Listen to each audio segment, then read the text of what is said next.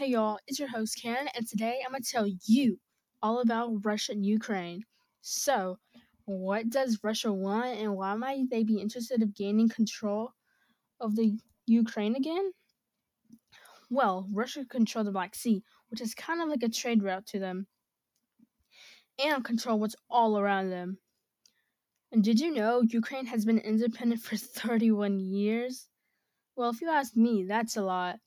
Because I know it's really hard not trying to get into fights with other countries, other states, and that you may want some advice from other people, huh?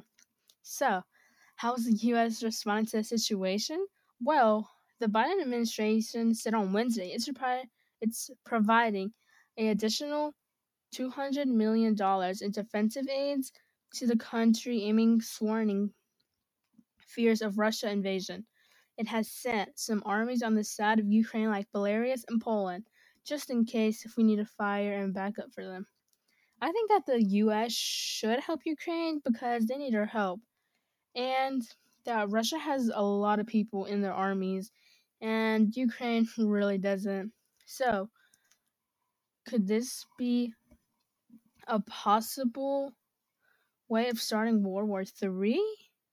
I think it could because if we have to fight them back, and it's going to be a lot of chaos, and I think we probably could. So, what are other countries responding to the situation? Well, other countries are helping by giving them money or sending some of their troops. Like the European Union said, a threat to Ukraine is a threat to Europe. Like China and France also saying they have Ukraine's back. So, what does NATO have to do with this whole situation, you may ask? Well, NATO has a lot to do with this because Ukraine is trying to become a part of NATO. So, what does that mean? That means that if they become a part of NATO, which are countries and other states, will help them or have their backs in any way of attacks or wars. But on the other side, Russia does not want that to happen because it will not have the power they want over Ukraine and the parts around them.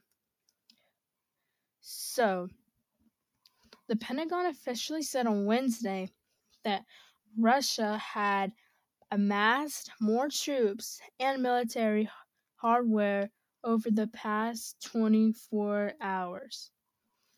The Ukrainian border is stacked up with troops, neighboring Belarus and Poland, Romania, and that 300,000 troops had been sent to defend NATO allies from the threat of Russian aggression.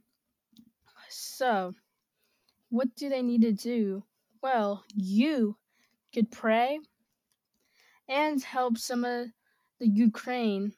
They said on Saturday that the alarm has went off, saying that Ukraine has to evacuate because Russian troops at any moment could go and invade, kill any people that have not done anything, like innocents.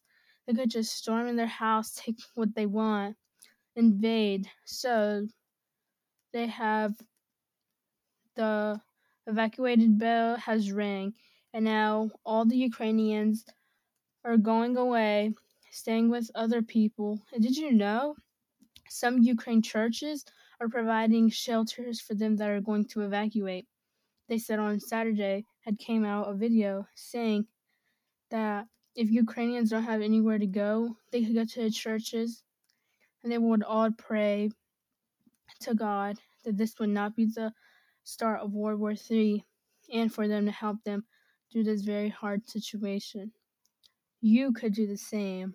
You right now could take a minute of your time praying to Jesus, the Lord, telling him that to protect over Ukraine and not let the Russia invade Ukraine. So, that's all you need to know. From your host, Karen. Have a good day.